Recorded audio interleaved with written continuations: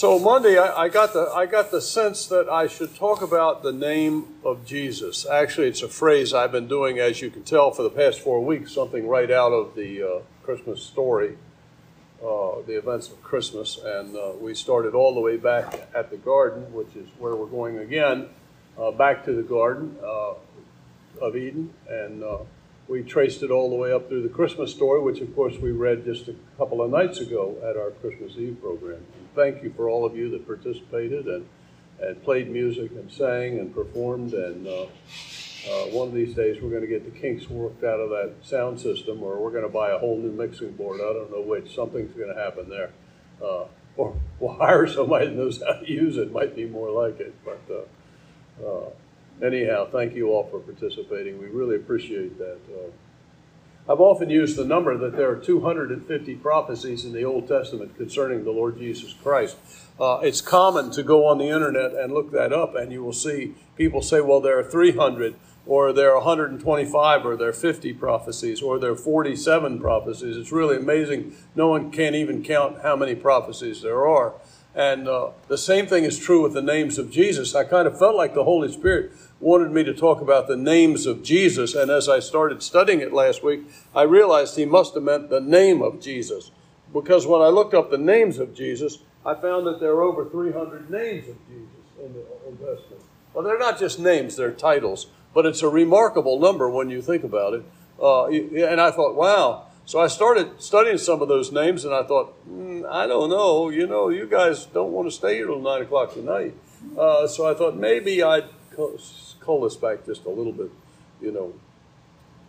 As we've already seen in previous messages, that just 12 prophecies that we went through 12 Old Testament prophecies concerning the coming of the Messiah, the birth of Jesus.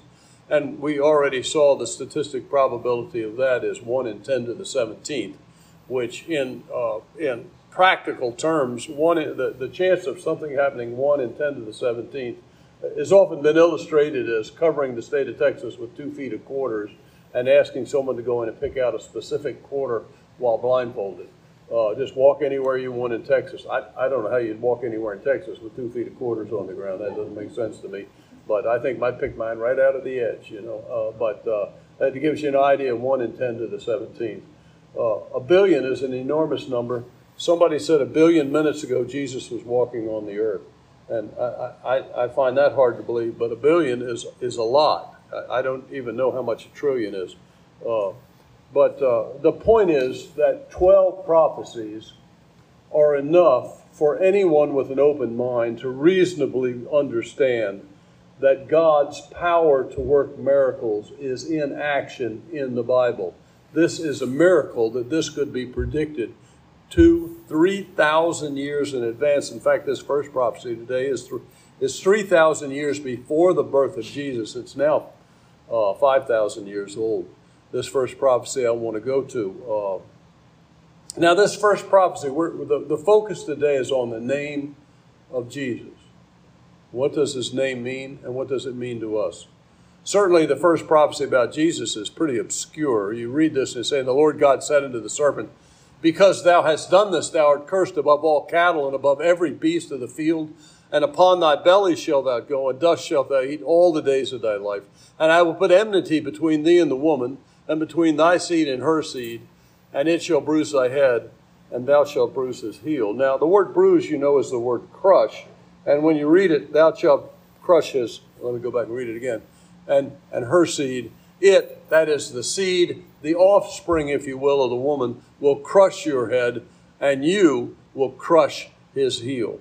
Many people have speculated that that's a prophecy of the nails being driven into the feet of the Lord Jesus Christ and the power of Satan being broken at the cross. I don't know how literal to make that. I don't know how much you need to make this prophecy work, except that you do know, as obscure as this passage is. I mean, you read it and you think, I just can imagine Adam and Eve walking out of the garden, having been kicked out, talking about, what did he mean when he said that? I mean, I read that and I think, I know what he meant, and yet still I think, what did he mean when he said that? He could have been clearer, right?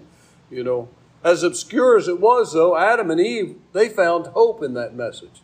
They found hope for the future. In fact, it was shortly after that Adam named his wife the mother of all living. He could have named her the mother of all death, right? But he called her the mother of all living. They could foresee, because of this prophecy, which is hard for me to understand, they could see a future where one day the deceptions and the lies of Satan, the damage of sin would be destroyed, a future of hope and not despair.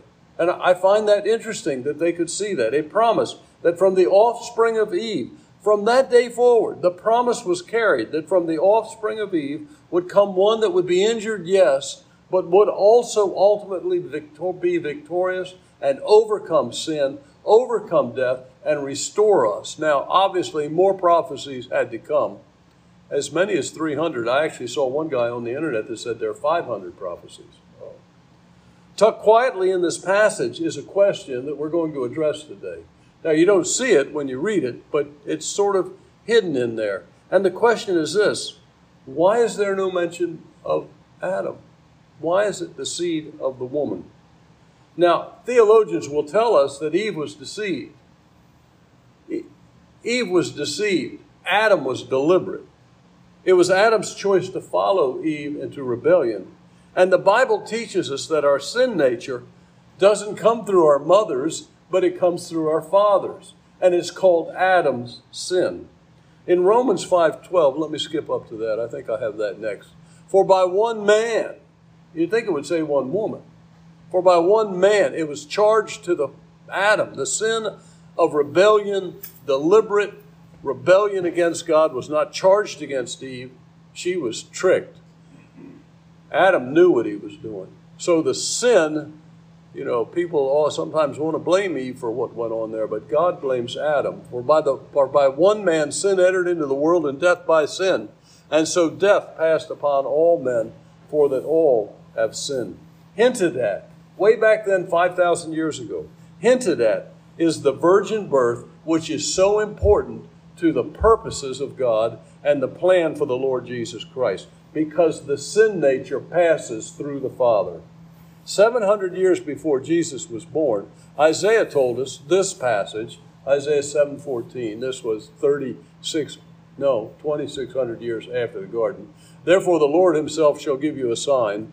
Behold, a virgin shall conceive and shall bear a son, and they'll call his name Emmanuel. Emmanuel means God with us. God with us is preposterous when you think about it.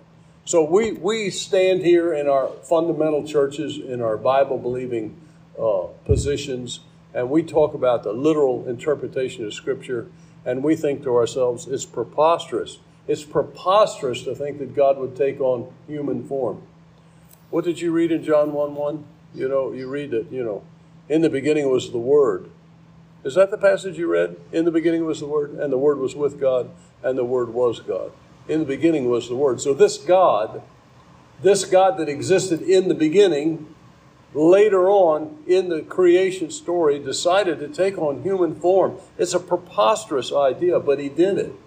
That our God would do this kind of thing. Now people say, well, why would he do that? Well, the answer is found in this first prophecy and in the understanding that the sin nature passes through the Father, and that he had to do it. He had to skip Adam's fallen nature in order to be born sinless. And if Almighty God hadn't have been born sinless, he wouldn't have been able to die for my sins. As a sinner, had he been born a sinner, he would have had to die for his own sins. But this is your standard fundamental definition of why the virgin birth is important. He had to be sinless and holy to die for me, which is what he did. He had to be sinless and holy to die for a fallen world. He had to be God to die for all of us. So because he was an infinite being who took on human form in a sinless character, he became a possible sin payment for you and I. That's the purpose. Impossible, see, people say. Well, everything God does is impossible. When you think about anything you read in the Bible that God is in action, everything he does is impossible. This is a being that the old California preacher said, stood on the precipice of nothing and called into existence everything out of his own being and said, let there be light, and there was light. There was light. Is there anything impossible for God? The angel asked. God can do anything he wants. Now, some will tell you that this idea of a virgin birth is unnecessary. They'll tell you it's unbelievable. Well, it is unbelievable, but it is also necessary, not unnecessary. Some will say it's even ridiculous to think it were even possible. They say miracles like this cannot happen. But every individual, every one of you who has ever put your trust in Jesus Christ can prove with your own life otherwise, because you are as much a miracle of God's creation as is the birth of the Lord Jesus Christ. You are as much a miracle as is the creation of the earth. You can go back in your own life and remember the time that you bowed your head in sin and in shame, and you called out to God because you knew you couldn't save yourself. You knew that whatever your problems were, whether it was an addiction, whether it was moral failings, whether it was whatever your actual current condition was at the time, you knew that you could not change yourself. And yet, when you bowed your head and asked Jesus to save you, all those problems fell away. God raised you up miraculously, and as they sang, I didn't ask them to sing that, but as they sang, those chains fell away. You rose up and your chains were gone. Now it seemed it was so subtle, and it took so many years, at times we forget what God has done in our own lives. It doesn't happen, at least it didn't for me, overnight. But the fact is, the slave to sin was freed from his chains because the Son came, and his death was infinite, and his infinite death could pay the penalty of our sins and crush the power of Satan in our lives. I love the story of St. Augustine when one of his former girlfriends hollered down the road to him, Augie baby. And he started to duck in, and she says, it's me. And he looked back at her and he said, yes, but it's not me. I love that because it's true. You run into the old nature, you run into the old friends, and you realize it's not you because God has done a work in your life. For me, it was lying, it was stealing, it was fits of anger, and it was a bunch of other things I'm not going to mention. But for many of you, it may have been alcohol, or it might have been drugs, or other things that you don't want to talk about. But you know, this is what Paul said, and such were some of you. That list prior to this, I didn't want to read because it's too unpleasant the day after Christmas. But if you go back to 1 Corinthians 6, and instead of reading verse 11, you read 9, 10, and 11, you'll see his list of character traits that describe us before we met the Lord Jesus Christ. It is an unpleasant list. It includes my lying and stealing and anger problems, but it has a lot of other things that we don't like to talk about in mixed company. And that's what Paul says about us. And such were some of you, but you are washed. You have been sanctified. You've been cleansed of your sin. Sanctified means you're set aside for the Master's use. Not only has God cleansed us and worked a miracle in our life, broken our chains, and cleansed us of the filth of our past, but he's also set us aside for his purposes. That's what sanctified means. You are justified. That means your trial is passed. You're justified. That means God the Father has already passed judgment on you and declared you. Justification is a judge's declaration of guiltlessness. You are not only clean, washed, you are not only set aside for the Master's use, but you are sanctified.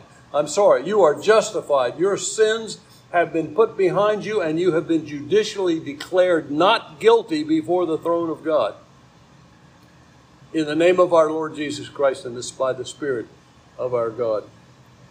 In Christ, we found freedom, didn't we? We didn't just try harder. It wasn't a positive attitude that lifted us, because when you bowed your head to receive Jesus Christ, you knew you couldn't do it. You didn't just turn your own life around. God made a miraculous change in your life. My friends at home noticed that in me. And it's interesting to see over the past 50 years how many of them have had their lives turned around because of God's first work in my life. And I see them on Facebook now posting scriptures, and I think, wow, they would have never posted scriptures back then, you know. And it's fascinating to see how God has worked through the changes that he wrought in my life. And I know you can tell the same story. The point is, it was a miraculous new birth. It was a new creation in my life and your life. This passage here, I like this passage. Therefore, it's 2 Corinthians 5:17. Therefore, if any man be in Christ, he's a new creature, the King James read. But the word in the original means he's a new original formation. A lot of other translations will put a new creation. I like that. My life is a new creation. Old things are passed away. Behold, all things are become new. That's the story of creation in our own lives. We are living proof that God is the creator God of the universe and that God came in human form and took on my sins. As Paul told us, therefore, if any man be in Christ, he is a new creation. Now, the virgin birth is vital to avoiding the collective stain of man's sin. And being born without sin meant he could die for me and not himself. So that 2,000 years later, when I called upon his name, that old verse Romans kicked in, for whosoever shall call upon the name of the Lord shall be saved. That's the promise. It isn't whosoever quits smoking first, or whosoever doesn't cuss for a week, or whosoever doesn't lose his temper for a month. I'd be lucky to not lose my temper for 3 hours. It isn't that. It's whosoever shall call upon the name of the Lord. The virgin birth is what makes that possible. Now, just Friday night, we were reading this passage, talking to Mary first in Luke, and then we're going to talk to Joseph in Matthew. Luke 1:20 says, and the angel said unto her, fear not, Mary, for thou hast found favor with God. That would terrify me if something popped into my bedroom and told me that.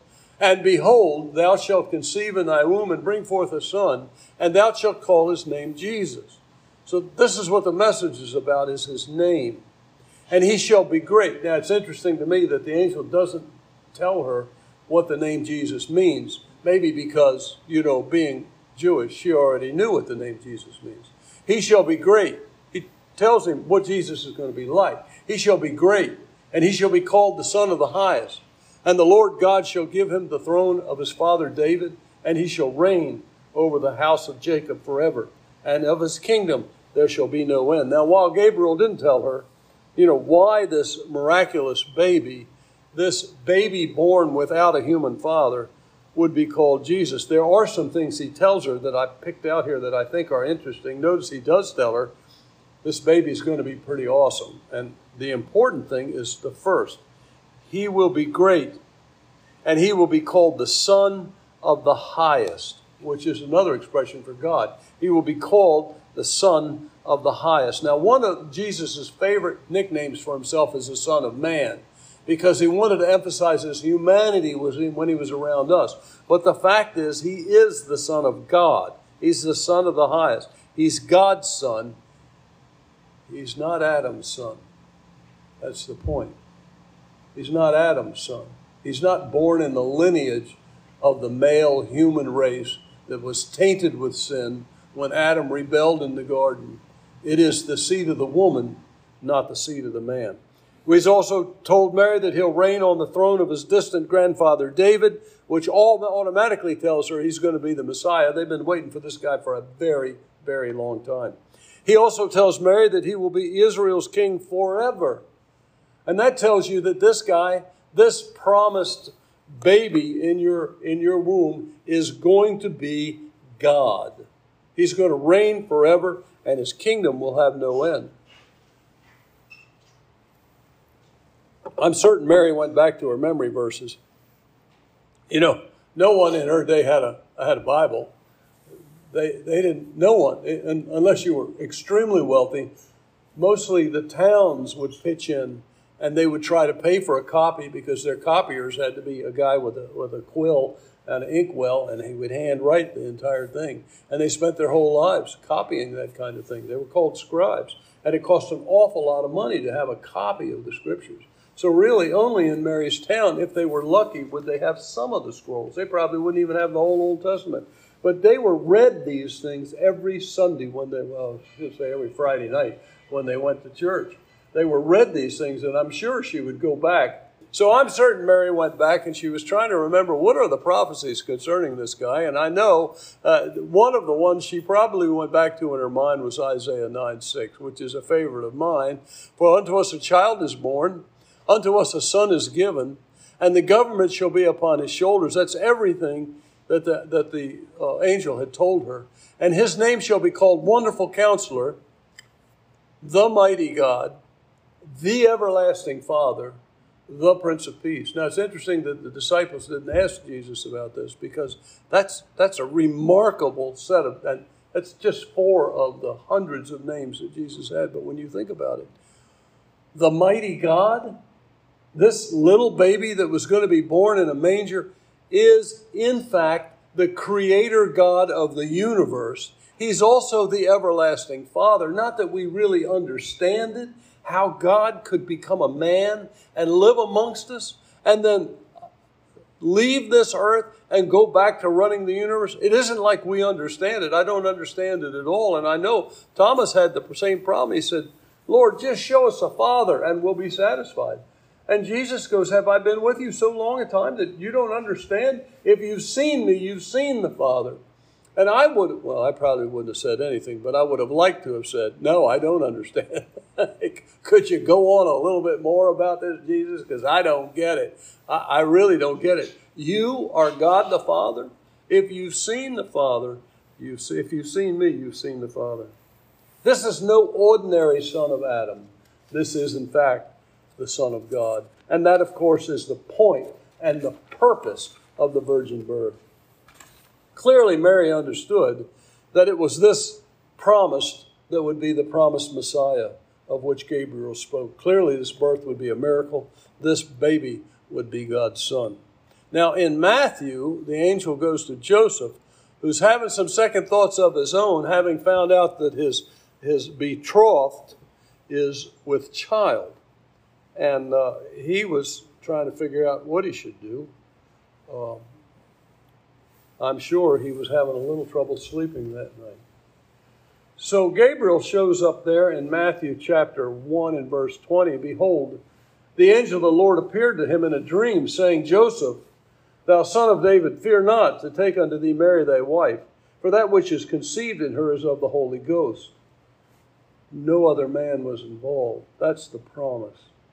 And she shall bring forth a son, and thou shalt call his name Jesus, for he shall save his people from their sins.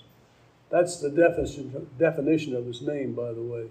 For he shall save his people from their sins, but shall save his people from their sins. His people. We're talking about God. Israel is God's people. So you have right in the beginning here, Joseph, if he'd have thought about what this angel was saying, we're dealing with God's people who's going to be saved by this miraculous child now developing in his betrothed. Although Joseph was not the biological father, he was the legal head of the home, and consequently it fell to him to name the child. Well, I'm sure Gabriel went to him for more reasons than to just give Joseph ideas for names, but I do believe that that was one of the primary purposes of this visit. God the Father wanted to be very certain that God the Son would be named Jesus. It's no joke, it's no accident that God picked that name. Gabriel said to name him Jesus. Now, that's the Greek pronunciation of his name. We use the word Joshua, and frequently you'll hear Jesus referred to as Joshua. But actually, in the Hebrew, it's Yeshua. And Jews will often recognize that's a very common name in Israel in Mary's day, and it's a common name today. In the Aramaic, which most likely Gabriel was speaking to Joseph at the time, because after the captivity, the majority of Jews lost their ability to speak Hebrew. And you can kind of prove that because at the cross, at one point, Jesus said, Eli, Eli, lama sabachthani, and they thought he was calling for Elijah. They didn't realize he was speaking pure Hebrew, and he was saying, my God, why have you forsaken me? Probably the priests standing around or the Pharisees understood what he was saying because some of them still spoke Hebrew. So my guess is that when Gabriel came to Joseph that day, he was speaking Aramaic. And the Aramaic pronunciation is something that goes like Yahashua. It means Jehovah the Savior. Now, Jehovah, they weren't even allowed to say that word, Jehovah. In fact, we don't even know how to pronounce it, nor do they, because they weren't allowed to pronounce it.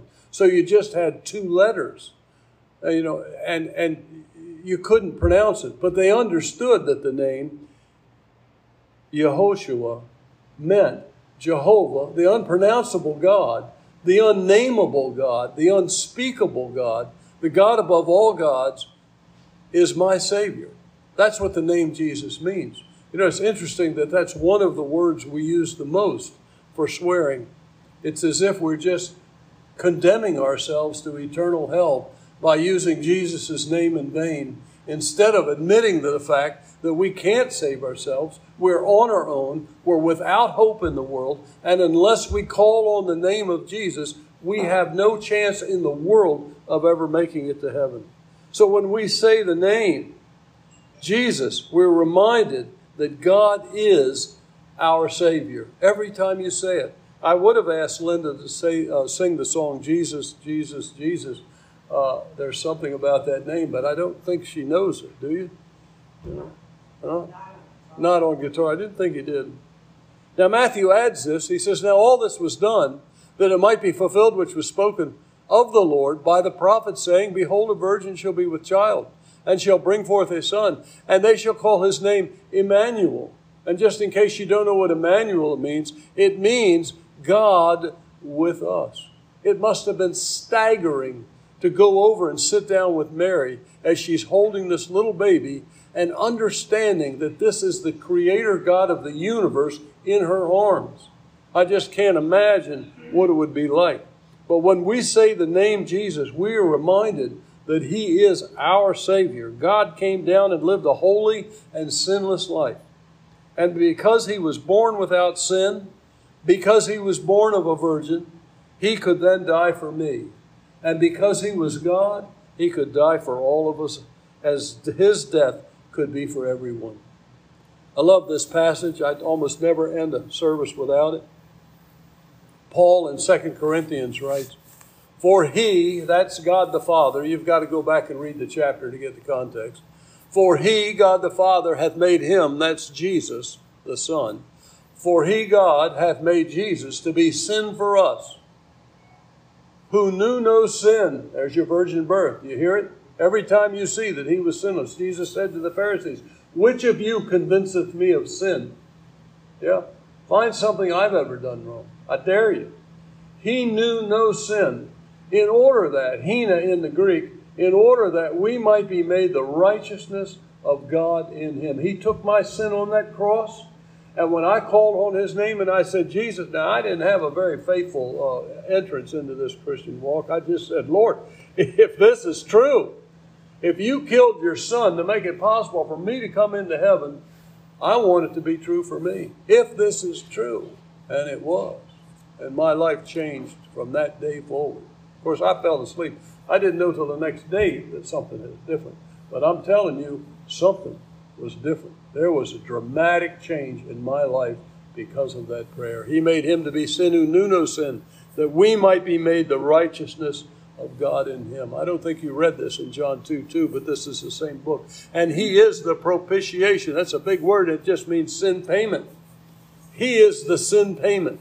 He is what is offered for sin to make it possible that God could forgive me. And he, Jesus, is the propitiation, the sin payment for our sins. And not for ours only, but also for the sins of the whole world. Halos kosmos in the Greek, the whole creation. Sin, he will crush your head. The work of Satan was crushed at the cross. And the power of sin in our lives was broken the moment we call on the Lord Jesus Christ. Now I want to wrap up our little Joseph story here. My sister called me, I want to say a week ago, and she said, Bob, I have this I think the girl's a Hindu, and she said she's a girlfriend to one of my nieces, and she said, I forget her name, I should have written it down, asked me a question, and I said, what's that? You know, my sister has a deep theology question, she calls me, and then of course my first answer is always, I don't know, I'll look it up, you know. She said, well, was Joseph married to Mary when they went to Bethlehem? And I thought, well, of course he was. And then I thought, I don't remember reading that. Where is that? And I said, Nancy is my sister. I said, I don't know. I really don't know. And I said, he must have been. So I actually started digging on that. And the truth is, and I didn't know this, there's been enormous discussions about that question over the years. I wasn't aware of that. Theologians take both sides. They argue about it. Of course, it sells books, But I read a guy, I don't think it was yesterday, it was the day before yesterday, and I should give him credit. Normally I write their names down, but I don't think I did. And he went to this verse here. This is the same verse we've been at ever since Friday night. Then Joseph, being raised from sleep, did as the angel of the Lord had bidden him. He did as the angel of the Lord had bidden, and took unto him his wife. Now, it's a good point that you really wouldn't expect Joseph to be wandering around the countryside leading a pregnant woman around if he wasn't married to her. It just would be so incredibly improper in his day that, truthfully, had anyone known he wasn't married to her, if that were the case, I don't think it was the case, but they would have stoned them both had they thought that they weren't married. But it says right here, he did what he was told to do, and the angel said, don't be afraid to take her to your wife. So I'm assuming they had a quiet little wedding, and before they were called to go to Bethlehem because of the taxes, he was already married to her. And that, to my knowledge, is the only verse that substantiates or supports that thesis. And he knew her not until she had brought forth her firstborn son and called his name Jesus, God, my Savior. Jesus. Let's pray. Father, it's my hope that everybody within the sound of my voice has understood and believed not only the purpose of the virgin birth, but the purpose that God came to earth to take our place. And it's my hope that they've called on him, and that in that final day when they stand in your presence, Jesus will say to his Father, this is my son, or this is my daughter. He or she called on me on that day back in 2000, 1900, whenever the call was made. I pray it, Lord, in Jesus' name. Amen. Amen.